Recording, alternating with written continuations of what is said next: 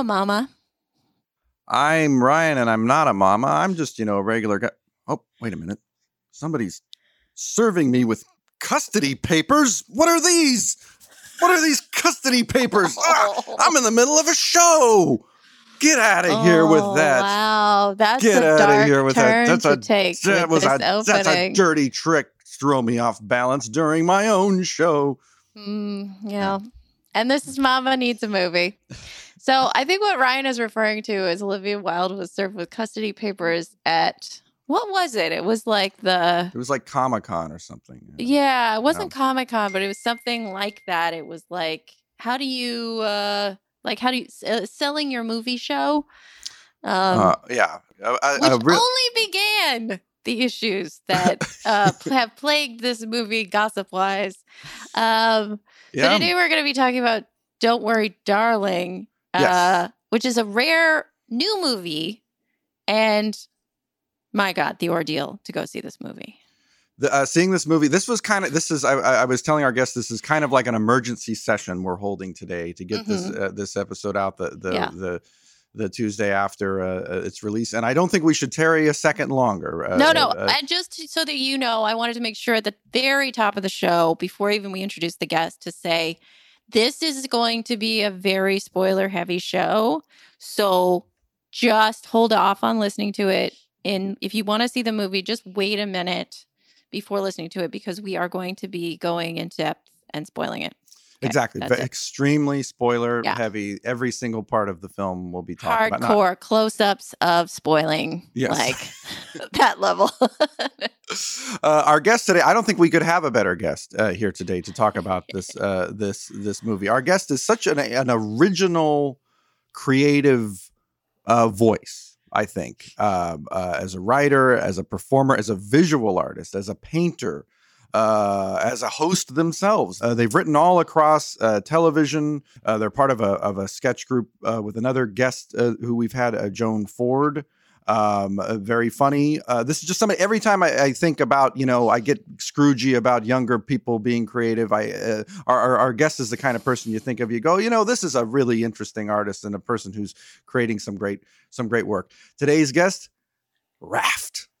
Oh my God, that intro is so nice. I'm not even that young anymore, but I'll take it. Hey, Art. Brian likes talking about the youthfulness of his friends. He really does. It's one of his hobbies. Listen, I'll say it. I'm 32. I'm 32. Oh, that's young. Yeah, but I think that might make you not as young as I think the other guests. I'm kind of past the point of being like, wow, they're so young. Like, I think once you're like divorced and 32, like, yeah, you're like, I guess I'm officially like old now. Like your experience. I think experienced is different than old. It's just you're someone who has wisdom beyond your years. I packed a lot. I packed a lot of life into these 32 years. And, but I have a great skincare routine, so you'd never know it. Oh yeah, who cares how old you are as long as your skin is flawless? That's all that matters. The thing you can always hold on to is that you are still well in the range of, if you die, it's tragic because you were too young. It's true. And honestly, like we should remind ourselves of that every day. We've got like 20, 30 years. 20 years. 20 years before it's tragic. Yeah. Probably. No, more than.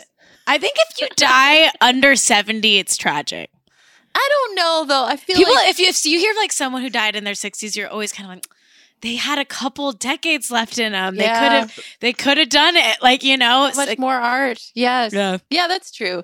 But once you get over 70, it's like, it's like, that's about right. Speaking of being a really young person, we always like to kind of get a little bit of a sense of growing up, like your very, very young years. You grew up in Manhattan Beach? I did. Oh, wow. I grew up in those. Yeah, those are the streets that made me. Manhattan Beach, California. So were you a surfer? No. I was a theater kid. See, but your skin is so nice now because you weren't. I know. I never served. I was always like very indoorsy as a child, and like just not. I love that as a phrase, indoorsy. Yeah, I was a little indoorsy. Yeah, I grew up in Manhattan Beach. What kind of community is it like? It's like a very affluent, like kind of like haunted, like beach town. It's very pretty, but everyone there is a bad person. Interesting take. Yes. It's like, it's not Orange County level Republican, but it like kind of is. Like it's in LA County, but it's kind of Orange County vibes a little bit. It's like, there's like just like little touches of white supremacy everywhere. Like it's just a weird, rich kind of evil town, but it's very pretty. Very pretty. It's very pretty. I'll say that. It's very pretty. Very flat beach. It's honestly, it's sounding good. I mean, hey, I don't like the white supremacy, but I'm like, I can deal with that. But I don't, it's if you're there too long, like you'll get haunted by like whatever demons are in the air. Like I do think that it's a secretly haunted town. So did that draw you towards horror? I definitely am a big horror fan. I don't know if I've ever seen a horror movie that reminds me of Manhattan Beach. Like I haven't seen like a beachy, like Southern California horror movie. If anyone has any recs, my DMs are open. I would love.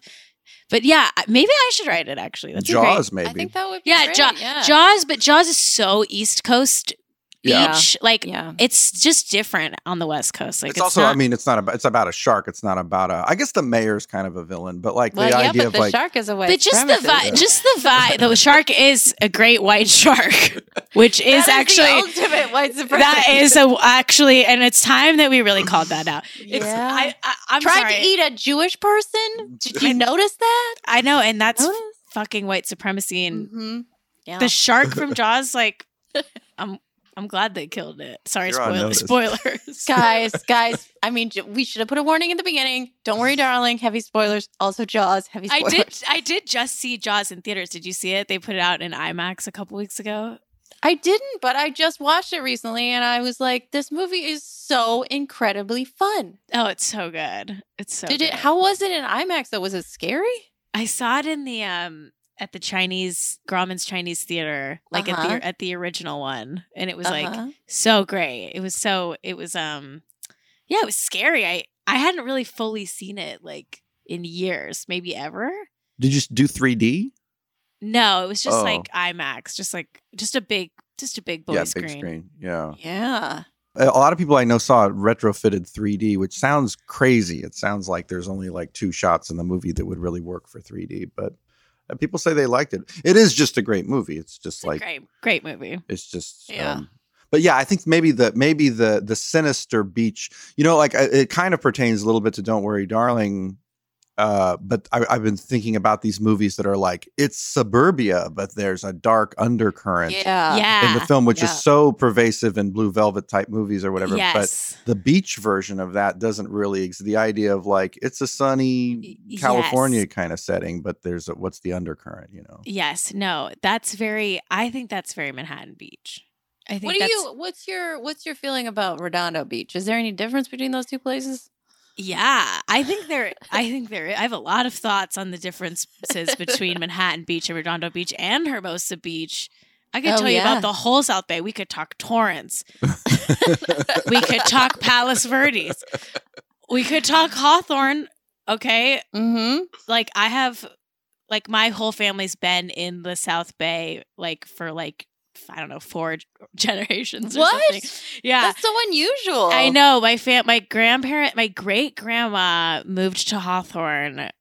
I don't even know what fucking year, but she and my great grandfather like settled in Hawthorne. She was born in Mexico. They like went to go live in Hawthorne. And they used to like do the rhodium swap meet was like they would sell things at the swap meet. The swap meet is still there. After all these years, I love South Bay local history. I love that stuff. Redondo Beach has, you can't really lump it all together because there's a lot of different areas in Redondo Beach. Are we talking Riviera Village? Are we talking what side of Sepulveda are we talking about? Those distinctions that people who are not from there don't understand. I think that this relates to the movie that we're talking about today, Don't Worry, Darling, because it so clearly takes place in Palm Springs. Yes. And Palm Springs is one of those places that I think, in the 60s was a place that, Steve McQueen had a house out there. And now it's like antiquing and very tan gays. And it's just right. It's so distinct as a culture that this is sort of like the previous version of that, of what Palm Springs was. Like 60s Palm Springs. 60s Palm Springs, which is different than now Palm Springs. And both of them are great. They're just different. I'm not a real Palm Springs person. Are either of you really into Palm Springs, like regular Palm Springs? Yeah, I love Palm Springs. I would actually say the movie is giving more La Quinta. Oh, interesting. Yeah, but I maybe am biased because I think they filmed like part of it in La Quinta, so it's just like I recognize that part of the desert. I mean, La Quinta is basically Palm Springs. It's just like a suburb, but. Yeah, because it's not so. It is supposed to be a suburb, so I guess it couldn't be like they're next to a Ralph's because the story it's not. Yeah, I'm kind of a Palm Springs head just because I've been going there like since I was a kid and stuff. My brother lives out there. Oh wow! So I go fairly often. Yeah. The this movie. Yeah, we really got to get into it. I know. I have so many thoughts. We should do a synopsis, though, because I think Chris Pine got spat on is not actually the plot of the movie. So we should probably talk about what the movie's about. There's so much on and off the screen to so unpack. So much. But if you're watching this and you're listening to this and you're like, should I watch this movie? Okay, so basically it's about Florence Pugh, who is married to Harry Styles. And they have a lot of very satisfying sex on her end. And she cooks him a lot of food. And they seem to be working on some sort of Manhattan project out in the desert in Palm works Springs. For an organization. Right. The Victory stays Project. At home. Yeah. So she's, the Victory Project's like, I wonder if it's going to be bad. I just wonder. And this is it takes, and they're in some sort of non-specific 1960s desert town. Yeah, it's like an insular community in the desert. Right, and they're not supposed to ever leave the town. They're not supposed to go towards. It's not safe. It's not safe. Right, it's not safe. And they have dinner parties, and then after a while, Florence Pugh is having these encounters with one of the other women who seems to have lost her mind and has been ostracized. And then she starts having these same sorts of visions of things happening and tries to find out more stuff. And then Chris Pine is like, yes, so we're the adversary. And then he gets her committed. And then a whole lot of other things happen. But basically that's the opening of the movie.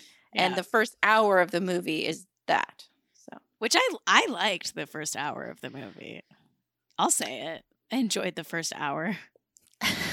The first hour has tremendous promise and potential. Like that, it's a thriller where you go, well, this is they're leading up to something. I don't know what it is, but it's gonna be also scary. It's really like it makes you want to be a housewife. Like, oh, totally. I was like, this fucking rocks. Like, I get to they're all just drinking all day. They take ballet class. They're just like kikiing and having a good time. Like, their houses are all like really fucking nice. But would you want to take that ballet class? Because that seemed a little. I loved the ballet class. I love a serious and intense ballet class. I mean, I'm a little sick, but I do love. I like the torture of a ballet class. You like the teacher walk, or not the teacher, but I guess she's the teacher. She walks in, and you just hear her walking in, and the camera is panning over all the women watching her come in, and it's like, oh dang! Yeah. I love like a dress code, like. Oh yes. You know that they were sent home if they wore the wrong outfit. They were sent home. Yeah, no, I would fully do it. Like I'm ready to join the neighborhood. So you would just move to this town? Just Yeah. just all of knowing everything you know. Listen, like I am a non-binary person, so I'm not sure like my genderless status would quite fit in to like the very strict gender roles. Yes. That's true. But That's true. I'd fully yeah. like I would detransition and just go full girl mode to just to not have to work and to just drink a cocktail all day. Well, you could maybe there's a setting where you could take One of turns. them had short hair, so it's fine, I think. Yeah. Yes. That's not cookie cutter. One of them had short hair. I'm like, sure, like I'll be a wife. But the one with short hair seems the most terrified of everyone in the whole movie, even though nothing actually happened. I know. She was kind of just like she was giving a good performance. Like she didn't get a lot of lines, but she was giving like quietly irked, good irked acting. Yeah, but her husband in that is this actor who was in Big Love, and the second I saw them, I was like, oh no. This is weird. Something's weird here because that guy, his name is Douglas Smith, and there's just something about him where it's like you show up in a movie. Sounds like an alias. Yeah. Well, or maybe there was a Smith in the Mormon Church, so there's something about his presence that's like, oh, this is a little indicator. This movie, we should say, like, anyone that follows anything, anyone who reads anything knows what's been going on with this movie. Were you following this close? So close. The sort of behind the scenes intrigue of the film. I was, because something that's a fun fact about me is I'm a huge Florence Pugh fan. I just think she's great. I haven't seen like every single thing she's been in, but I love everything that I have seen of her. And I follow some Twitter accounts that are like Florence Pugh stan accounts, just because I like to keep tabs on what she's up to. So I followed those accounts like years ago, and so because I follow those like fan accounts of her, I started getting like all the little updates on what was going on behind the scenes, and then as it became more of like a thing, I went on a TikTok rabbit hole about it, where it was just like tons of videos explaining all the drama. Yeah, I'm all in. I'm fascinated by it. I like celebrity gossip, and I like Florence Pugh, and I like just like movie stars. So all of it is like very up my alley. Yeah, it's a perfect good storm of it's also, I feel like because of the pandemic and because of just every single story being a nightmare, I found this to be like a pleasant little island of weirdness that's like, this is not hurting anyone except for the fact that it is like, oh, it's got to be a cat fight between a female director and, female star. Like, we have to do that. We have to care deeply about that. Excluding that, turning that part of my brain off.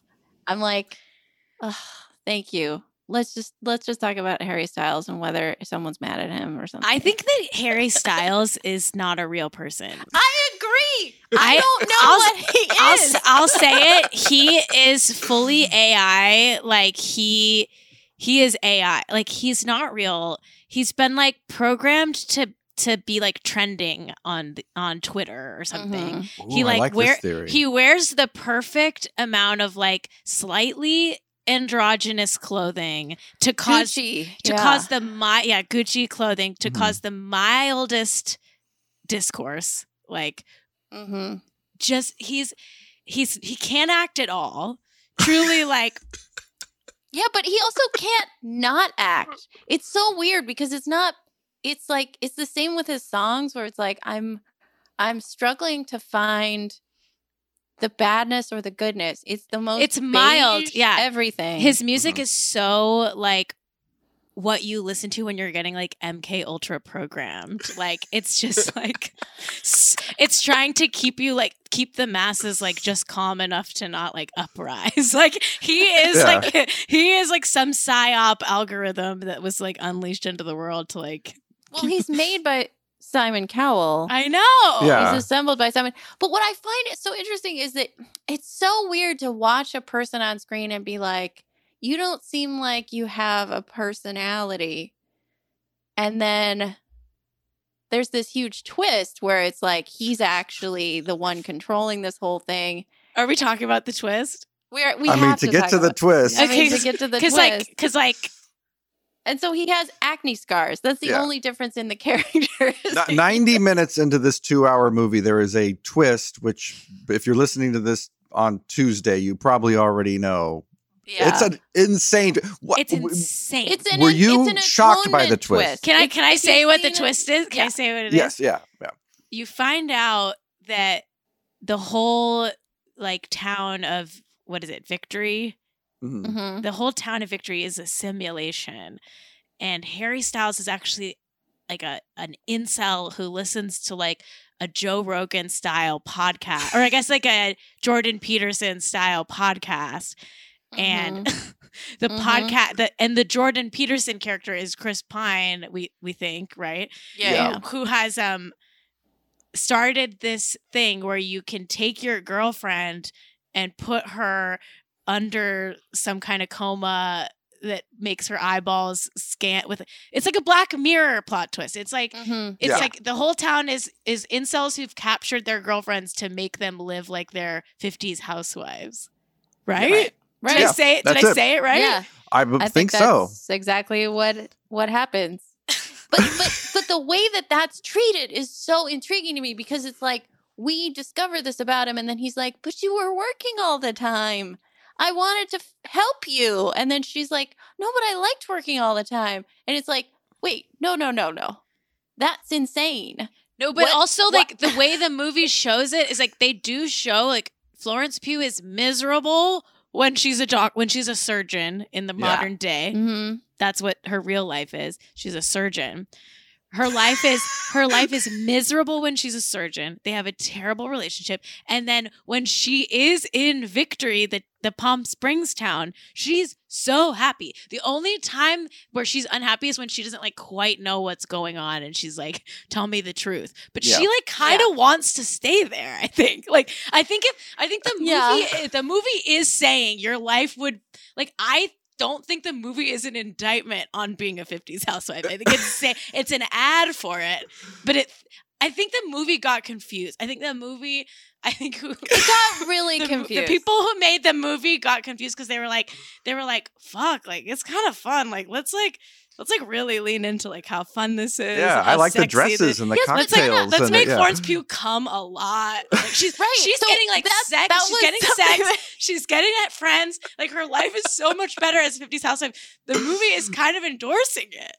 Well, that was what I found so weird is once the twist happens and you're like, oh, it's your incel boyfriend who knocks you out and traps you in this place. Why in this fantasy scenario is it all oral sex going on? Why that? Because it doesn't feel true to what incel they Jordan would just Peterson guys would want. I can't even. Yeah. Also, this guy's not an incel to begin with. He has a girlfriend who is a hot surgeon. She won't have sex with him. The hot surgeon won't have sex with him because she's too tired from working because so much. He's so dumb. He's like, did you eat? I didn't eat yet because you didn't tell me to eat. Can we fuck? Oh, we can't fuck. Okay, that's his problem. He does. It's like, why? Yeah, of course she doesn't want to have sex with you. You're gross. But it's also not believable that they would even be a couple. It isn't. No. How did they meet? How did you meet? I have so many questions. But yeah, it doesn't feel if you're a Jordan Peterson incel, whatever, incel adjacent person, this dude is supposed to be. Mm-hmm. Your fantasy world is you have to work all the time, but your girlfriend has the best life ever and doesn't have to work. It's so about work. It's I think it's all about work. I think it's a girl boss incel movie it's about how men don't like when women work so much. And he just wants, the whole point for him is that he just wants her to work less, I think. Yeah, but then he's willing to work a ton so that she doesn't have to work because he loves her to the degree that he's going to knock her out. But then the movie doesn't really come down on like whether that's bad or not. No, it's it like, doesn't it's have kinda a fine. It takes no stance. Like That's why it's like the whole movie is Harry Styles, because it doesn't really it doesn't feel like it has an opinion about it. So it's like at the end, when Olivia Wilde's character says, "No, I know I'm in a simulation because in this simulation, my children are alive." Yeah, but we just watched a movie in which you're saying that you find your children annoying and they don't like you. So in your simulation, you made your children irritated? But also, she's the only woman that chose to be there. All the other women don't know. And then for some reason, Gemma Chan stabs Chris Pine. Because she does know. That was out of nowhere. That came out of fucking... But she... How would she... What was her... We don't know why she stabs him. I think because she knows and Olivia Wilde knows, so they're actually worse than these guys. Because they're keeping these they're women like letting in. the women be kidnapped. Right. So there's like a what's the... I'm just like, what is... Maxwell. Like, she's the one who's like getting the women in to be kidnapped. And I'm just like, I don't get what the incel guys get out of this. That's I a don't good know question. what they get out of it, because it's like, unless it's a very specific kink where they, or like whatever, they have this like fetish where they need their woman to be kidnapped and trapped against her will, Mm-hmm. and like, and that, and just that is worth having to like work a shitty job to pay for this guy's simulation machine. But that's like, but that doesn't feel like actually what those guys want. Like, it's so hyper specific. They get nothing out of it. Yeah. It seems like it's all built. What Olivia Wilde has imagined here are her writer Katie Silberling and actually Dick Van Dyke's grandsons also conceived of this movie. And there is some creepy dancing in here, which made me think of Dick Van Dyke for sure. Harry's performance during the creepy dancing scene was so confusing because he can't emote, like he can't do it. He has like two acting modes, and one is like blank, and then he forgets to emote in the face. Yeah, that one acting mode is blank face, and then the second mode is like scream crying, and he can't do anything in the middle. And so when he's doing that dancing scene, his face is like so blank, and the whole time I was like, I feel like this character, we're supposed to know what he's feeling. I'm not getting it. I don't know if he likes to do the dance. I don't know. I was like, I think we're finding out that he's like being forced to do this because of the way he was doing it. I was like, it's going on too long. I think you're being forced to do this, but I don't understand why. I feel like it was supposed to be a complex emotion coming from him that did not come through in Harry Styles' performance, is my guess. I just thought it was funny that there's a room full of adult people going like, wow, what a dance. Look at his dance. And I couldn't tell if his dance was supposed to be bad or good because it looked bad. I think it was supposed to be bad. I think it was supposed to be good. I think it was supposed to be very good. I think it was supposed to be good, and I think he was supposed to like doing it. No, I don't. That I don't think he was. See, that's what I think is the difficulty with this movie is not that it doesn't have some like absolutely beautiful elements in it. Like it's gorgeous. It's very beautiful. It has some interesting actors in it who are compelling. I think Florence was actually phenomenal. fantastic. The whole movie. Flo's great. Without her, it would have just crumpled. It was like her kind of like little dog energy. It's like a little ruthless little like I'm gonna figure it out. She's such a good actor, and like she really like makes the movie worth watching because she's just totally such a good performer. And it's kind of as I think the movie's fun to watch because the twist is so silly and bad. So like between that and Florence Pugh, I'm like, yeah, I don't regret seeing it. But wasn't this? It was Atonement. Remember Atonement? It's like this whole thing, and then actually twist at the end. This is happening in the future. I didn't see it, but you I did forget just, what- you I did forget just the ending of spoil Atonement. Atonement for me. Sorry. There's a couple movies. There are this movie is basically, if I had to put it in a like a DVD 3-pack. Mm-hmm. There's 2 other movies I would A include. DVD, not Blu-ray. Yes, this is a DVD, a classic DVD 3-pack. It would be there's a movie from last year called Last Night in Soho, an Edgar Wright movie, and there's another movie called Bad Times at the El Royale from a few years ago, and they're both twist movies that recall like 60s. They play with like 60s iconography and like it wasn't so great in the 60s, you know, and that's what this movie is also. It's the third in that series of like, look at this Mad Men world that you find so appealing. Oh, actually, it's not very good, which Mad Men already did. Yes, and Yeah. and every single movie that's ever been about the 50s, that's the 50s. Yes. Right. And also this woman, this educated surgeon would know that. Yeah. In her heart of hearts, in her brain, she would know like, oh yeah, she would know the 60s is maybe not a perfect place to live, whatever this seemingly bucolic 50s, 60s I know, but what environment she's is not great. actually doing is she's lying in her own filth, getting pumped through chemicals and I guess sugar to keep her alive. And we don't really dwell on that fact that all of these people are like just lying in beds, just complete zombies, and for months. So they're wasting away. And then the Harry Styles character is like, no, the children aren't real. The children aren't real. And it's like, I mean, you're not a person who would know. I'm just What like, are you they talking should have. about? I'm just like, they should have told us less. Like,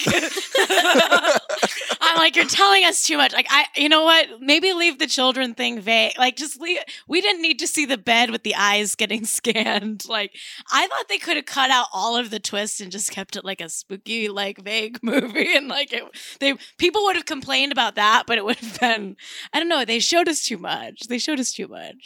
Yeah. They told us too much or something. That having been said, there is like so much lead up.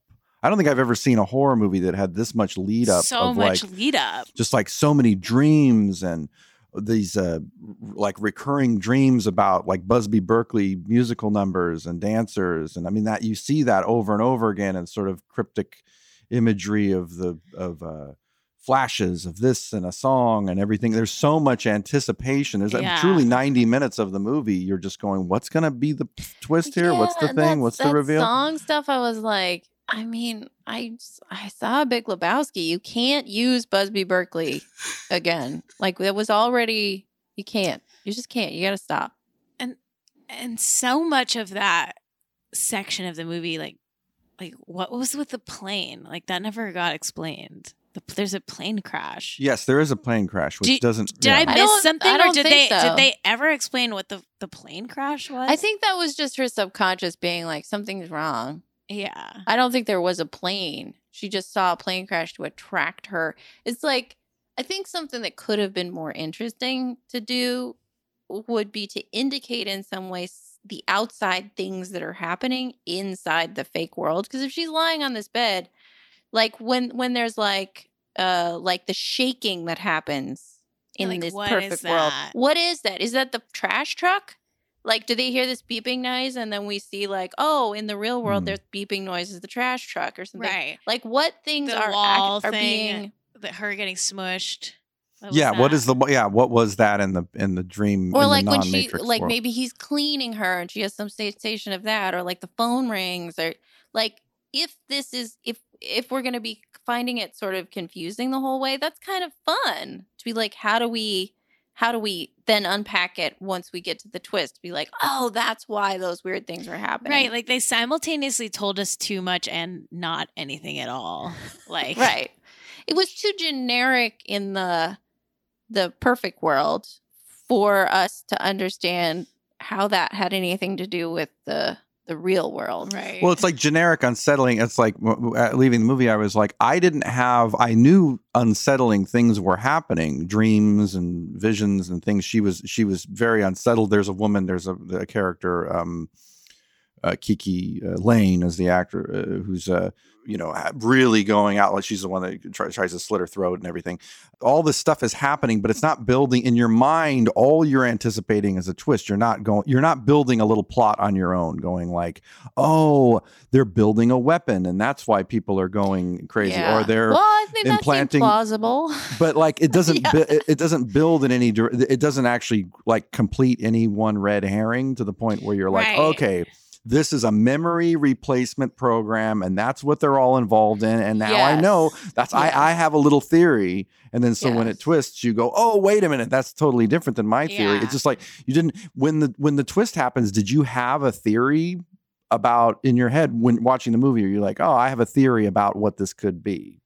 I mean, I think from the trailers, like I had no theories, but like. I was talking to my girlfriend Vera, and she was like, "Oh, it's going to be like they're in the future, like or they're in present day or something." That's then the village. And I was like, "Oh yeah, you're probably right." So I had that in my head the whole time, and I was like, "Yeah, I guess it does kind of feel like it's going to be some twist where they're in the present day."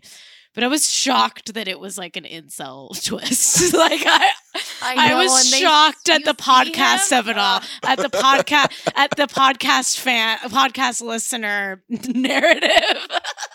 No offense to anyone listening to this podcast. It's a different kind of podcast in the movie than a fun movie podcast. Okay. Yeah, and I don't know why of all the things in this movie, I was like, hey, don't make Harry Styles have acne in this future real version. Olivia Wilde is so like sick for that. She's got a humiliation thing or something. Like she really like put Harry through. Like, she made her boyfriend Harry. Well, maybe they weren't dating when the movie filmed. No. I don't know. But she made Harry Styles like the hottest. First of all, this movie has convinced me that Harry Styles is not attractive whatsoever. Yeah, he's a little smooth. He's not. I think that's part of why he's an algorithm, is that we've all been lied to that he's cute. Like I don't think he's attractive, but that could just be me. Come at me, Harry Styles fans. But they will. I think that Olivia Wilde, like, she kind of like, this whole movie's kind of like torture for Harry Styles. Like, he can't act, and she makes him do all these big acting scenes that he can't do. And then that dancing scene is like so like wild. I don't know what that was.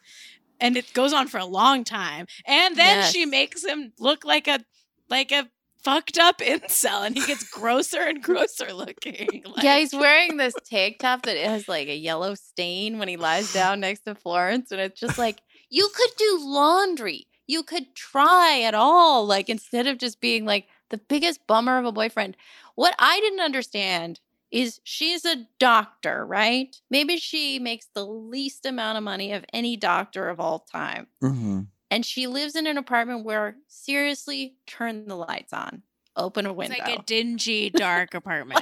Why do you live in the most horrible apartment? Okay, let's say she has medical debt. She like debt from medical school. Yeah, whatever. She's young. She's young. She could be a young doctor.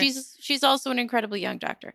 But why is she with this guy? Because if you explain that at all, it might make the fantasy version make more sense, because it's like, I love him. We've been together since high school, and he got me through such and such. But there's no reason in this. They don't show like how he got her into the program. Like they kind of skip over like their marriage or their relationship is bad, and then suddenly she's in the thing. Well, you see her feet being dragged. Oh, yeah, I guess you see her feet being dragged. But, like, I kind of filled in the gap in my head, and they don't say this in the movie, but I kind of felt like maybe they broke up, and then he did it or something. Like, it felt like some time had passed, like, but maybe, like, I don't know where I'm getting that. That's just, maybe that's just my own fan fiction. That's my fan fiction of the movie. I do think that relationship should have been, because there's a scene in the movie, late in the movie, when in the Matrix, when she figures it out, right? And they're like I think they're trying to. It's a very emotional scene between the two of them, and he's like, "But I love you," and she's like, she concedes to him, even though he's done this horrible thing. She's like, "I love you, but you're so horrible." And I'm like, "You love each other? Like, where did this? We don't. Yeah, is the basis of this? Where did that come from? We are given nothing to root for this couple. Like, he has kidnapped her and drugged her and put her under into like a fucking coma. He's torturing her. He's literally kidnapping and torturing her. But we're supposed to be rooting for them somehow, and they don't give us anything in the real life flashbacks that ground the relationship in anything. Here's what I think would have been interesting. If he had been somebody, okay, if you'd established this is her boyfriend, she loves him. He can't move. He himself cannot move. He can't pleasure her. She takes care of him all the time. And he's like, I can't take this anymore. All I'm doing is being a burden to you. I can't stand that. I can't stand it. So I'm going to put us into a world in which all I do is take care of you. Sure, then we'd be rooting for him, right? Know? He then we'd be like, oh, this guy, like he's had it tough. But we don't have any of that. No, we don't have any of that. We hate him. Like, he's like literally like a monster. He's a total monster, but the movie doesn't act like he is. That's what was so confusing. I know. It's so like she's weird. tempted to stay. She's like, I love you. I'm like, oh my God, sweetheart. Are you one of those smart women that just dates losers because they made you a Spotify playlist one time? Yeah. But I think that's because it has to do with, like you're saying, this laser focus on work. All it comes down to is I had a job in the real world and now I don't have a job. It's like, forget about family, forget about friends, forget about everything else. He probably had friends at the hospital and stuff.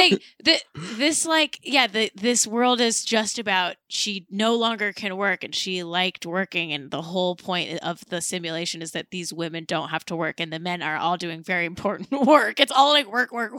Like yeah. I wanted a job and now I don't have a job. What a bummer. I don't want to have this jobless life in the Matrix. I would love to not have a job. It's simultaneously about work and it ignores class and like it also ignores race in a very it ignores race. Yeah, that's a weird one. Yeah, definitely is like a movie about white supremacy that also ignores race, and it's a movie about like working that ignores class. Like it's yeah. Well, that was the argument about this movie, though, that Olivia Wilde said it was based on the Feminine Mystique, the famous book from the 60s, that itself is now being critiqued for ignoring race and ignoring class. That the book was written basically about these women who went to Smith and then in the 60s and then were frustrated that they were just stay-at-home moms, while kind of leaving out the fact that like the workforce had so many Black women in it. It was just white women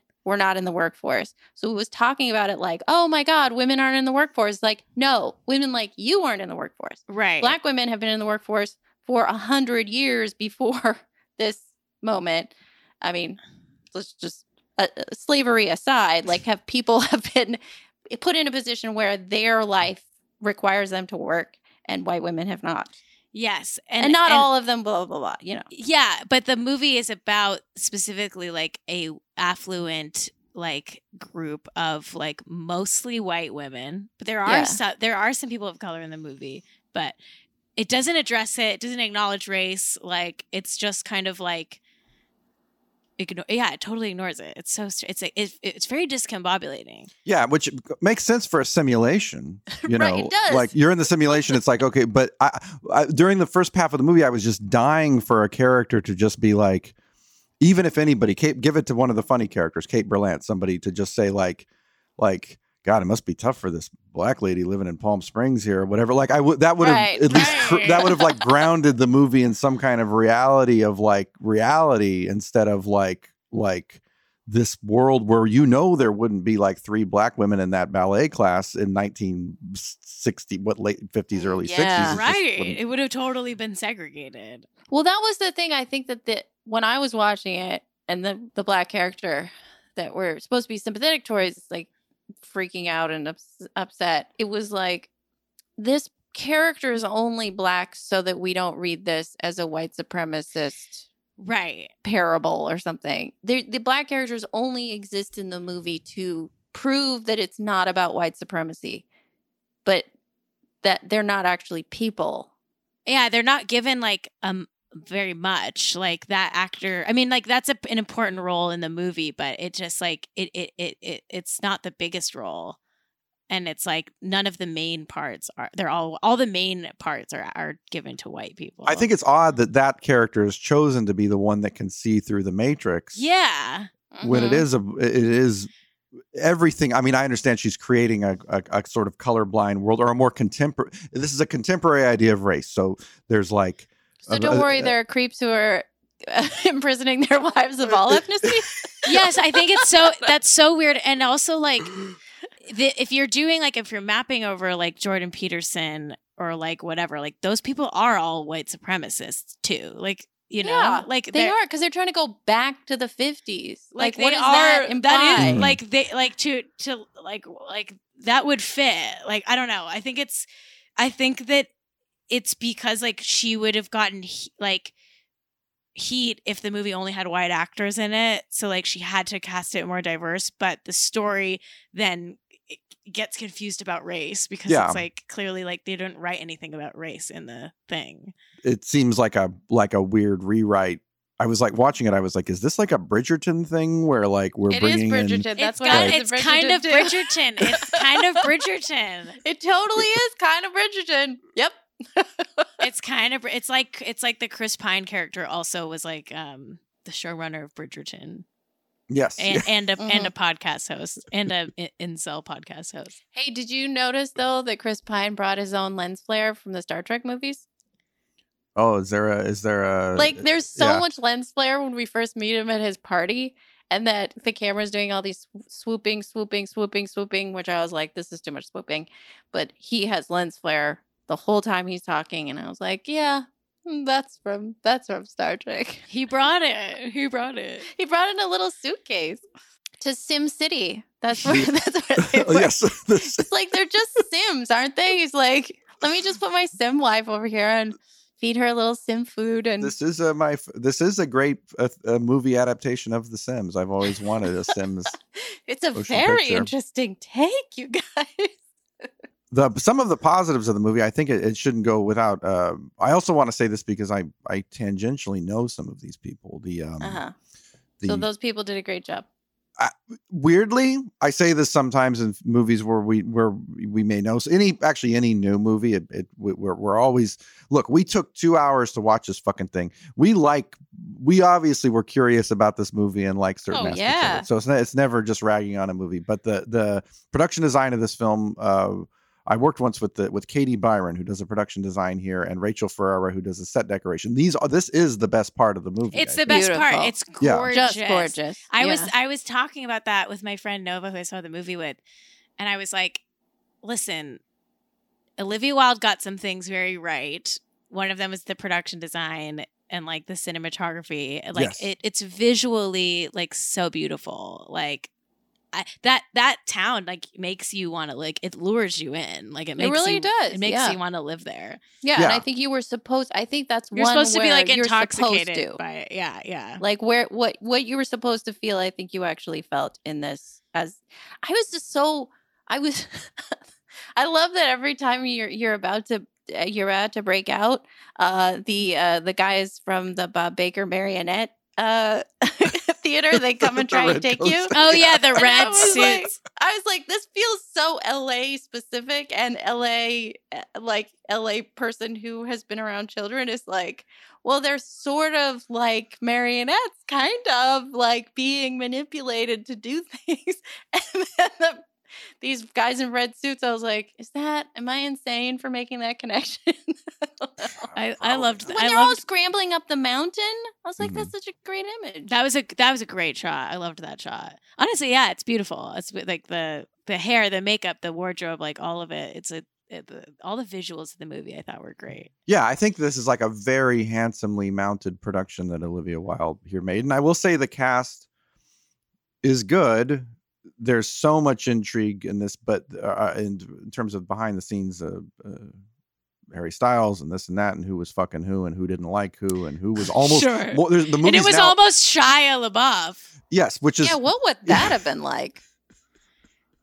I mean, yeah. He's a monster. He is a monster. Speaking for sure. of people who like kidnap women, like Yes, he would just play awful. the part. He has real life experience doing that allegedly. Because he's Yes, a monster. he would've- He's but a monster. But he he also has a lot of experience, kind of like self-pitying, which I think would be perfect for this. listen, the bar is low of people who could act this part better than Harry Styles. Like, Poor Harry Styles. I'll just say that. Yeah, I'll just say that. Anybody, Casey bad Affleck, for Kevin Spacey. You watch this? Yeah, you really. Yes, Kevin Spacey. Kevin Interesting Spacey. choice. Interesting choice. But also plausible that like some creepy man would do this to his wife, not some like, yeah, maybe you need a haircut kind of guy. Like, come on. Oh God. I don't know. There are plenty of Nick some Kroll creep. could have played the part better than Nick Kroll Harry would have Styles. been interesting. That Yeah. seems almost like more who she would have been Yeah, dating. I is Nick know. Kroll. I yeah. know. And I like that. I Nick do. Kroll was great in it. I would say Kroll and Berlant are the highlights in terms of they have some liveliness to their performance. It does not appear a funny line was written for either of them. No, but they In the sell it. script. They sell it. But they sell it, and you can kind of tell in these improvisatory moments that they actually have like life in their face and their performances, and your eyes sort of go to them in any ensemble Yeah. shot because you're just looking for something real to be happening. It made me like want more of them in like Oscar-y type movies. I was like, oh yeah, like I hope that they get to keep doing like cool parts like this. Nick and Kate. Yeah. just like they could remake Nick and Nora, the classic the Thin Man. The Thin Man, movies. yeah. They could have that should Be be very a series. interesting.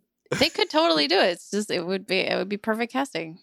I think that'd be great. I'd watch that movie. I think the problem that I had with this movie is that it wasn't clear about what the connections were, especially with like the revelation at the end of there's one woman who does know that this is a simulation, and the whole movie she's been trying to convince the other women that it's real, but so that makes her actually the worst person in the whole story because of her grief or something. It's like you gave me a piece of information, and here at the end that's too big without. Yeah, and then it's just they like, should have just run, made. run. Yeah, Why would you want her to run now? they should have just made her evil. They should like, Yeah, you know, because yeah. there are like fucking women who probably like are fans of this creepy podcast guy who are like, you know, Oh, 100%, internalized misogyny, like Mhm. whatever, like.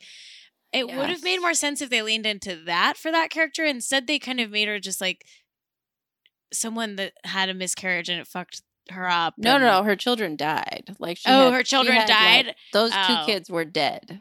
Oh, okay. Yeah. So some kind of trauma, like Yeah. backstory instead of like, well, she would be kind of an incel too, like right? Yeah, like aren't if she there- chose yeah. this, Aren't if there she a ton of women that would go along with this sort totally, of life? there's like a ton. There's a ton. So many who'd be like, well, I mean, I follow some of these ladies on Instagram where they're like, I live on a farm and I don't work and I have 6 children and Yeah, like a the Lord has told me that I should be listening to my husband. yeah, like that, or even like a Lauren Boebert, like, you know, like gun person type, like yeah, those people where they're like, or like really extreme, you know, pro-life ladies. I mean, there's something yeah. interesting in that story, but they like didn't tell that story. Well, it's No. almost the scarier idea that women accept this as a Yeah. fate, you know, and I just accept it whether or not you can see outside No, of it it's- or you want to see outside of it or whatever.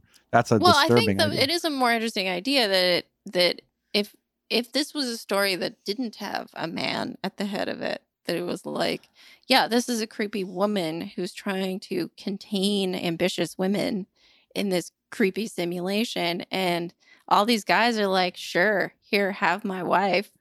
That's a much more Hey, Olivia Wilde, if you're listening, we've got a sequel idea.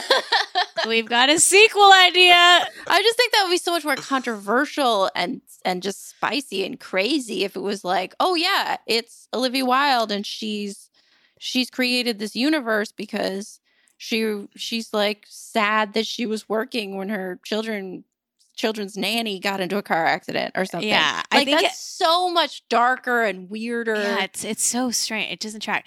Yeah, it's weird. Yeah, also like how consumerism and I mean, you're skipping over a lot that like the idea of security and consumerism gets you into this mode of thinking like where that's the way that you live and you're on track with a certain kind of life because you can go to the mall or whatever, you know. It's all of that is sort of overlooked in lieu of like of this, you know, Jordan Peterson kind of story they want to tell. Right. So, like, but you know what? I really would love it if I just could take a trolley to everything I needed to do. the trolley is great.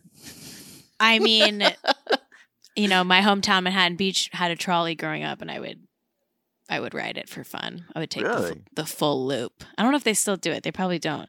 But there used to be a trolley that would go to like the airport, downtown Manhattan Beach, and then like one other spot. And it just had like 3 stops. And when I was like, before I had a car, when I was like a young teen, my friends and I would just sit on the trolley and like go to the airport and back. Like, so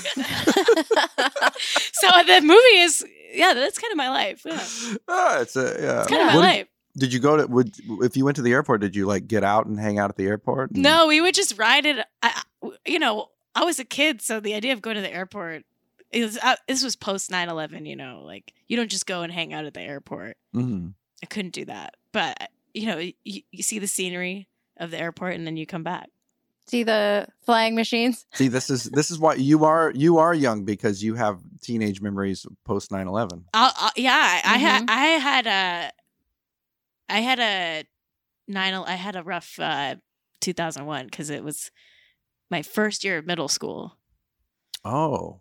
And I also got my period that year. Oh my So God. it was I a thought you were going to say tender on the day. It was a tender time. It was a tender time for me, for the world. That is true that someone got their period on 9/11. Someone probably got their first period the second that the plane crashed into the tower. God. I mean, statistically. Yes, of course. I was just thinking that actually, like this is like someone got their first menses that moment. But there were anytime there's like a giant event like that, there's someone who has a personal thing happening that overshadows it. Like, oh, that was the day that I gave birth, or someone died or something or other. And they're just like, yeah, I guess that was a big deal, but it didn't, you know, like, yeah, it wouldn't be the same impact for you as a person. Yeah. If you have something personal to relate to it. I'm trying to think of something. I think I remember like the first night do you remember the first night of the Iraqi invasion, like Operation Shock and Awe? You know, this was like 2003. I remember we were bringing my mom home from the hospital. She had been sick, and we were bringing her home from the hospital. And like, as we were like bringing her in on the TV, that was like on TV. And it really does feel like, wow, the world is ending. Like everything crazy is happening all at once. Like that was a dark time. Those were bad times. Dark couple of years. We're in a bad time 2.0, you know, maybe 29.0. We're in a lot of bad times. People forget that there have been bad times before. People forget. Well, I think what you're getting at is that we need to go back to victory, where things were simpler. But listen, like, I get the appeal of victory. Listen, I do. I get it. I would, mostly because it would be so cool to just drink all day and have like some gossip with your girlies and not have to work. But, you know, it probably would feel pretty oppressive after a while. I feel like that would be fun for like, I could do a month retreat into victory. But after a certain amount of time, you're like, all right, I would love to like, I don't know, go anywhere else. Like, you'd probably get sick of it. Well, that's another way to go with that story, is that it's totally voluntary. It's this lady who's like, who's gone on vacation for a month from her job as a doctor, and she's just like waking up out of it being like, whew, actually, you know what? That was fun, but I don't really want to live like that. Yeah. That could Well, have equally been the yeah. twist. That it's not a guy doing this to her; it's her doing it to her. That Ooh, she's that'd like, be interesting. I'm conflicted about this. I am really tired, but I'm in this spa, and they put me to sleep for a month, and now I'm out. Yeah, sort of endless Palm Springs, sort of like a Palm Yeah. Springs that keeps repeating every day. Could have been Like the yeah. movie Palm Springs. Oh, like I love that movie. like one of the famous Groundhog's Day movies. Mm-hmm. Honestly, Yes. I liked that movie. They did a good job with it. No groundhogs, but there is a goat in it because you got to have an animal. I think that plot works every time. I'm like, they should just keep making Groundhog's Days. Every year we should get a new one. I like the Groundhog's Day type of movie. That it should be its own genre. It should be like at the Academy Awards. They should be like, and the nominees for this year's Groundhog's Day. Like it should be like we should do more of them. We need. It's one of the few plot things that like works every single time. It works. I want to say there's a new one with like Pete Davidson or something coming out. Yeah. Yeah. Yes. I'll be watching it. I'll be watching it. It's Pete Davidson and Kuko from Big Bang Theory. Kelly Cuoco. I don't know her name. I've never seen that show. Um, but they go on a date, I think. Oh, okay. They go on many dates. I will say this movie comes like we all saw it opening night, or actually Thursday opening night. We all had to figure out a way to see it to accommodate this very early conversation about the film. I will say that the controversy, people are like, will Don't Worry Darling survive the controversy? I think the controversy is great for the movie. Like, I don't think I would have been nearly as excited to see it if it didn't have all this drama around it. I think because otherwise I'd probably just be like, oh cool, there's like that movie with Florence Pugh. like and now I'm like, oh my god, like what's this gonna be? Like yes. I was there, I sat there last night and I'm like, there's a bunch of people in this theater to see this movie opening like at the first chance they get, and I'm like, if this was just some random thriller, this would not be a packed house. Like, people are excited because there's no such thing as bad publicity. Like, I think it's childish to think like, ooh, there was a fight on the set and that is bad. It's like anything that's written about a movie helps people go to a movie. Like, it doesn't. I guess maybe the idea that a woman director couldn't get along with a woman actress or whatever is maybe stereotypically bad, but like the idea of on-set controversy has been around forever. Oh yeah, we just don't know about it anymore. The movies that were good enough survived, and then all the like, well, they really hated each other. She was just never like, what's the story about The Shining? That she was just like completely traumatized after that movie. Obviously, the movie is good enough that we can all sort of, people can watch that movie without knowing how awful it was to make. But at the time, if I had heard all this stuff about how she was like, oh my God, I can't take it anymore, I would have been like, well, I'm kind of curious to see what the result of that was, even though I feel terrible for you being, so messed up by it. Right. And this, I think it was like, it sounded like maybe this was a slightly disorganized production. Yeah. In terms of what was being said. And so that would suggest to me, as we're all discussing it and not knowing what it's about exactly, that I would imagine the cast also was frustrated with not knowing what it's about, and trying to play when you don't know what you're playing would be hard. You think they didn't know the twist? I think they knew the twist. I just mean like, well, yeah, but how does this all relate? Like, if we're struggling with that. Oh, if we don't get the movie. That. Yeah. I think so. And I think, honestly, like, on the topic of the controversy, it's so interesting because it's like Olivia Wilde's character is kind of this like backstabber, like she's on the side of the incel guys, and like she's kind of a participant in keeping these women kidnapped, and like what she did to Florence Pugh like is like fucked up. Like she was begging this guy who like at that point like was known as like a toxic like abuser. I don't know if the FK Twig stuff had come out, but she was like fighting to keep him in the movie, which is like kind of like what her character was doing, kind of like she was like she was, I don't know. I know that it's not like great to talk about the cat fight of it all, but I do think it's important to like, it's not just a cat fight. Like she was like being a bad boss, like to Florence Pugh, and like then kind of tried to like rewrite the narrative in the press to be like, I did this for woke reasons, but like it really like wasn't. Well, I think that story actually hadn't come out yet. So it was like right around the time that like right after he left, that became public knowledge. Right, but so she didn't actually know. But he had been called out for stuff. Like he had been called out for stuff before the FKA. Oh yes, thing too. 100%. We knew that he was the kind of guy who was going to be a lot of Shia.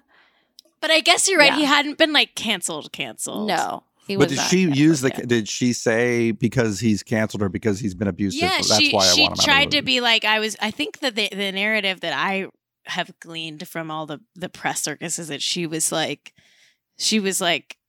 I wanted to protect Florence from Shia, so I let him go and we recast the role. But that's not really what happened. I think is why it's like weird, right? Am I wrong? Is that what happened? I don't know. I mean, that stuff is like, we'll never listen. I'm just a Florence. I'm a Florence Pugh stan, so I respect her choosing to do zero press for the movie. I think it's so funny. Yeah, when she showed up to Venice with the Aperol spritz, I was like, "This is so." Funny. I was like, "This is so funny." Like, I love this. Like, but also, Chris Pine apparently was supposed to be on Kimmel, and he bailed at the last minute. I think it's from watching the movie. I think it's more that they're like, if all I'm gonna do is talk about what you think we fought about, and this movie isn't very good anyway, then I just have nothing to say. I think like Chris Pine looked like he was kind of disassociating in a lot of the press that he did do, because he was doing that. He did that interview with Harry Styles where Harry Styles was like, "Oh, I love that it's a movie. Like, the best part about making a movie is." It turns on and the lights go down and you watch it and there's a big screen and there's big noises and lots of colors. Oh, I love it that it feels like a movie. I love, and then Chris Pine is truly just like, he's just traumatized or something. He's like fully like, he's not in his body. Like he is like floating. He's in a simulation. Yeah. He's fully in victory. Like he's having like an old fashioned on the porch. Like he's just like not there. It's my favorite clip. I think about this movie, it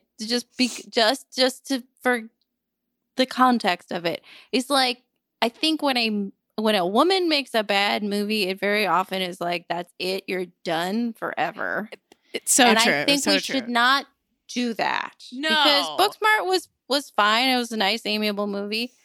It's like, okay, so this one didn't work. Move on. It's not like now that's it. No more women directors, no more pretty directors, no more whatever category. No, not at all. I'm ready to see. I'll see every single movie Olivia Wilde puts out. I would see another all gonna Olivia Wilde movie. Yeah.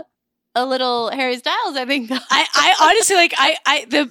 It wasn't entirely bad directing. Like, and the things that male directors have done are like so far worse than like this little fight that Olivia Wilde had with her cast. Like, yeah, it's like we brush that under the rug like all the time. I do not think that Olivia Wilde should by any means get like no more movies or anything like that. I think she's phenomenally talented. Yeah, actually. this movie I think is like, I think there's maybe a bit of an issue in terms of how she was set up. Like Booksmart is, like you say, it's a really nice movie. It's a very nice comedy.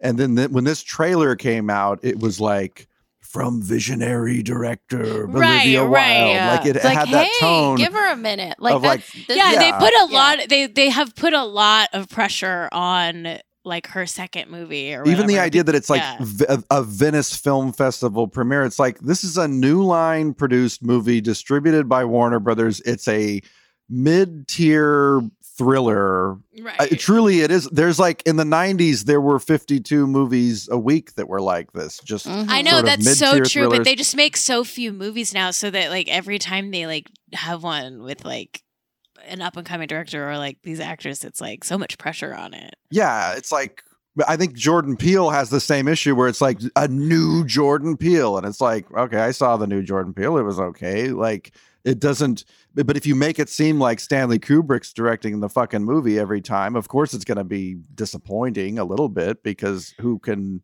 live up to, you know. Yeah, honestly, like it's if you think about it as like, this is just kind of like let it just be like a fun kind of thriller with some movie stars in it. Like, it's, if you judge it by that rubric, like it's totally fine. Yeah, it's like Serenity with Matthew McConaughey. It's like that level of fine. Yeah, it's like movie. Angel Eyes with Jennifer Lopez. Yeah, it's like movies it's like you saw on TBS and you kind of understood the plot.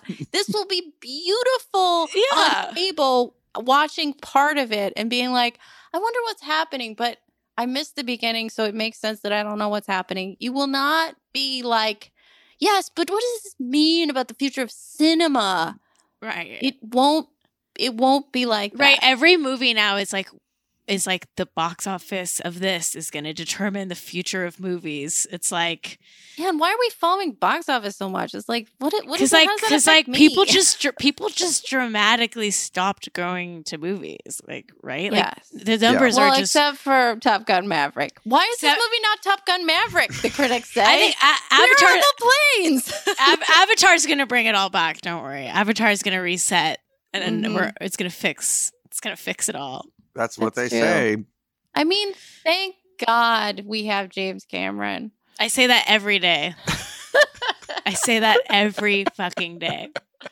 You know what? He marries a lot of people. Maybe he should just marry Olivia Wilde, and it'll solve whatever.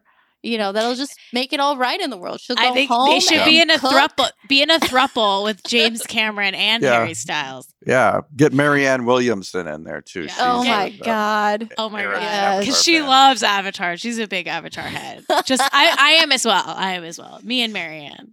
Mhm. Speaking of going out there and going to the movies, we haven't done this in months because we haven't done a new movie. But where did you see the film, and where did you park? Very important question. Yeah. I went to the Alamo Draft House in downtown LA, and I parked on level 5. Ugh. Did you get dizzy? I hate that. The block is just like woo woo woo. I hate woo. that. I hate that little swirly driveway. It really makes you want to die as you're getting there. And you have so many opportunities to drive off of it into downtown. So you totally could. Yeah. Did you have snacks? I got dinner before, so I wasn't so hungry, but I did get a little herb Parmesan popcorn and, of course, a classic Diet Coke. Mm-hmm. That sounds like a move. That sounds like a movie, as Harry Styles would say. It's a real movie. And you know what? As not articulate as that statement is, I agree. This is a movie. This is better to watch in a theater than on your phone. You know what? It really feels like it has movie stars in it. You know, it like does. just and like then this guy, Chris Pine, and Florence Pugh. Harry Styles not one of the ones I'm talking not about. yet. Maybe he'll break through to something where he's like, I think he's basically just a private guy. Yeah. Who is not willing to share who he is, and maybe he will at some point be more comfortable. I feel bad for him because I think he knows that he like fucked up. I think he's like embarrassed. Like, I think he knows that he didn't land the plane. How would you be able to tell? I think he knows he couldn't land the plane on this. Like, I think he's just like, I'm so sorry. Oh wait, so the plane crash is actually Harry Styles' his acting. subconscious, knowing he's failing in this movie, and it crashes, and she goes, We fixed it. Yeah, I think that makes sense. I actually think that makes perfect sense. I saw this movie at the Americana in the Dolby Theater 17.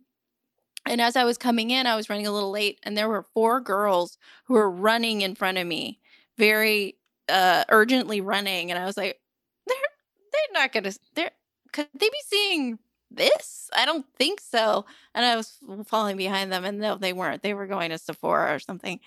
But I got into the theater, and there were a bunch of, there was a trailer for Babylon and a trailer for something else. I don't know. We sat down. The movie finishes, and one guy says in the just after the music is quiet enough, he goes, that was fine. And light laughter in the audience, and then everybody gets up and leaves. I was like, that's about right. That's about right. That'll you. What a great this is the movies are back, people. I parked on P2, and I discovered when I left the parking lot that it's now $5 to park at the Americana parking. Yeah. The trick is, I know you park at the Galleria, side of the original Panda Express. Mm-hmm. I didn't park there. I didn't have enough time.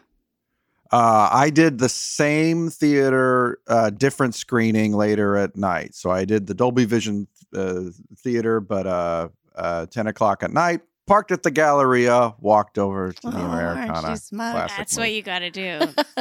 The smart move.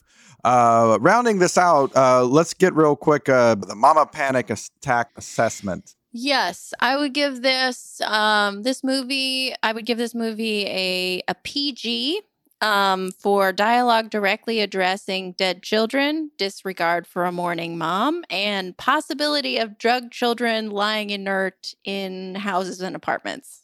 That's pretty dark. I didn't really think about that. That but since it's all implied, I'm giving it PG because it's so vague. Yeah, whether the children are real or not. The kid stuff is such a small moment anyway in the movie. Like they should have had more of the kid stuff, I feel like. Well, that would have made it more horrifying. It would have made it more 50s-y too. Like you have to raise these kids while the dad's at work. Like I think that would have made it more. Yeah. It was. Yeah. Anyway.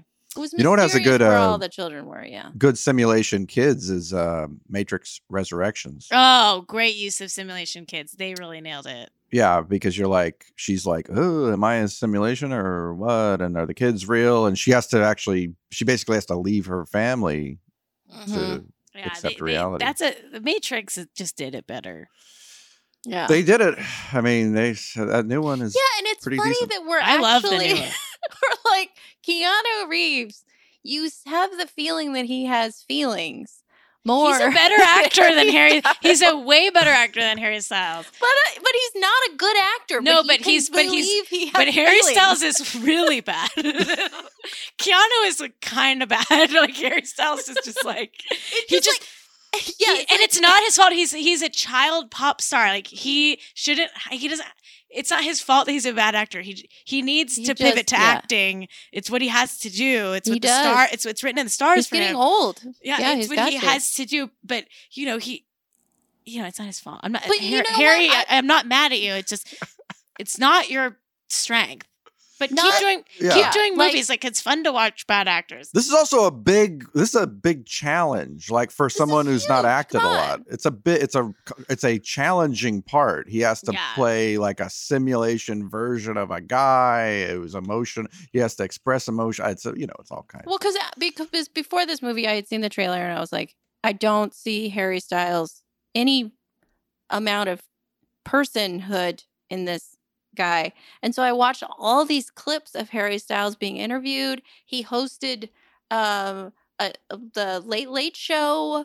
Like there's plenty of footage of him. And I'm like, I think he just doesn't present like whoever he is, he's not willing to express it. And maybe there's a switch over into being like, oh, as an actor, you have to. So as a performer, you don't have to. You can be like, I'm just an amiable guy who has no discernible qualities. But maybe, Frank Sinatra wasn't a great actor when he started out. Yeah, I have hope better. For Harry. He's still young. I think that he's had to be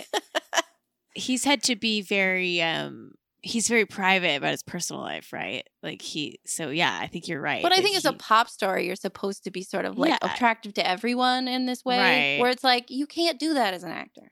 No, only Lady Gaga can really do both, And she can. But that's a lustier kind. And you're one of the great Stars Born fans out there. Honestly, it's one of the Bradley Cooper's A Star is Born is one of the greatest movies ever made. Yeah, it's shot by the same guy. This and Star is Born. No. Yeah. Wow. We were just talking about that. Incredible. Yeah, he shot like a ridiculous number of huge movies. I love that. Let's we got to figure out something to rate this movie on a scale of 1 to 4 blank hairy faces. Yeah, 1 to 4 blank hairy faces. Blank hairy faces. I'll go first. I think Don't Worry, Darling is probably better than the worst reviews that are really colored by the press around the movie. But it's very middling, very, very kind of in the middle, mediocre. I think it's a wonderful production. All the lookbook aspects of the movie, like as an execution of a vision board, it's a really nice movie. That part gets an A+. I think where it falters a little bit is in the theme and in maintaining suspense. It just doesn't maintain suspense in a great thrillery kind of way, but there's a lot of sort of middling thrillers out there. I would give it 2.5 blank Harry Styles faces. So you want a good rental or something, a fun trip out to the theater. Yes, don't and worry. Raft, you will go last as the official review. Our reviews are just nonsense. Your review, by the way, your review is the official one. Yeah, it means for I'll cancel out all of your reviews. Yes, Because I'm that powerful, yeah. You win. You win everything. You win for the all simulation. time. Your review is the review. I thought that this movie, I kept thinking, this is very nice and smooth, and I wish it just had one rough edge. Like, I wish that there was just one rough edge, because it does have in it the idea that she's aware that something is amiss. And I, as an audience member, didn't feel that so much as I was like, well, it's the 60s and everyone's wearing pretty dresses, so something must be amiss. But I didn't really feel it was. I just know from everything that it should be. Right. Beautifully made. Questionable acting. Florence Pugh is so great in this movie. Such like a human, just like when she was walking the desert, I was just like, oh, you could smell how she must smell, like her sunburned skin, and like just like a kind of interesting sensuality to her performance. Yeah. That I really liked. I was like, it's very compelling, and yeah, I really thought she was fantastic. But the movie's a mess, man. I would give it 2.5 blank Harry Styles faces. Take some acting classes, please. Okay, here's my review. I think the movie is one of those rare bad movies that's like so watchable and so fun to watch, because it's so confused about what it is, and it's really trying to say something but getting it so wrong, and all of that I would say is actually like additive to the movie. I think if you're gonna watch like a pretty glossy, gorgeous Oscar season type of movie that like is a big swing and a miss, like this is a good one to watch, like because they missed the mark. It's fun to watch bad actors. It's fun to like have a good laugh about a blank face. Florence Pugh is so phenomenal to watch that even though the story is like pretty confused and all over the place, like she really is just worth watching. For the movie's worth watching for her performance alone. I think she's so. Her acting reminds me of like young Kate Winslet, kind of like she has like a similar, like really grounded energy to her in all of her roles. And like, she just like feels so real and like complicated and layered, and her performances are so good. So I'm going to give it 4 out of 4 blank hairy faces. Oh, wow. Because it's fun to watch. It's just bad enough that it's good. You know what I mean? Like, I think it's a bad movie. It's a bad movie. It's not going to like win Best Picture ever in anything, but it's got movie stars. It's pretty, and all the bad stuff about it is like fun to watch bad stuff. So 4 out of 4. I think that's very fair. 4 out of 4 blank Harry Styles faces is a surprise. Yes. All right. Well, that's the official rating because you said it. I think it's totally fair for a movie that is fun to watch. Like if it's fun to watch, it's 4 out of 4. Well, I think it earned it. It earned it. And the the publicity nightmare of it all it adds to it too. I think it's all fun. It's a good time. What? It reminds me of like The Bad and the Beautiful, like one of those like old time like movies with stars in it. Like what if you just crammed it all together? If you add all of the celebrity nonsense. It's what I like is it's a movie. It's like a movie. It's like it's like a movie. You know, like it's a movie. It's like it's not. It's like you see it in a movie theater. Poor Harry. Poor Harry. Raft, thank you so much for being here today. Like I said, you're the best person we could have talked to about this. Oh, I'm so glad you asked. So glad you asked. Thank you so much for making it work with seeing the film early and talking about it in time so we can be the first to register. It's important. It was important for me to see it as soon as possible because I have been so excited for this movie. Like since they shot it, like I remember like getting excited for it back then because just seeing the like paparazzi shots from the set and stuff, just being excited. Yeah. And if people are curious about you and what's coming up with you soon, where can they find you and what do you got going on? I've got some live comedy dates coming up. If you're in Texas, if you're in Austin, Texas or nearby there, I have a show at 10 p.m. at the Scottish Rite Theater on Saturday, October 1st. With my comedy partner, Joan Ford. We're doing our sketch show, Joan and Raft. And then follow me at Kate Raft on Twitter and Instagram. We're going to be performing our half-hour sketch show, hopefully on tour at some point and in LA. So stay tuned. So you're doing previews out of town. I'm doing previews out of town. Okay. All right. Austin. I wish I was in Austin. I'm so excited. I'm going for 10 days. Or no. Oh, that would be great. I'm going for 8 days. I'm going for 8 days. You're going to eat breakfast tacos every day. Every single day. Well, thank you so much for coming on. And if you want to follow you, what was your Instagram for the show? At Kate Raft. Okay, great. At Kate Raft. Yeah. And if you'd like to follow us on Instagram, we're Mama Needs a Movie Pod on Instagram. And is the Twitter... I'm trying to get this thing unlocked. I think follow it either way, Mama Pod, but it's still locked right now. Okay. And I can't get access to this stupid Twitter. So follow it, anticipating just a torrent of stuff on there as soon as it's open. But I'll tell you, the main thing is like this show, review it on iTunes and give it a little review. If you want us to continue making it, if you're ambivalent about us continuing to make the show, just let it die. Let it die. But yeah, if you just have sort of a blank Harry Styles face about it, then, don't comment. But it really does help us understand what kind of movie you want to have us talk about. If you just tell us, that would be amazing. Like, reach out on Instagram and I'll make a note of it, and then we can go back and look at those movies. Yeah, we read everything. We're not some big podcast with a we're not Joe Rogan social media team. Thanks again so much. Thanks for having me. This was so fun. Thank you so much. So fun. Well, we will talk to you next time.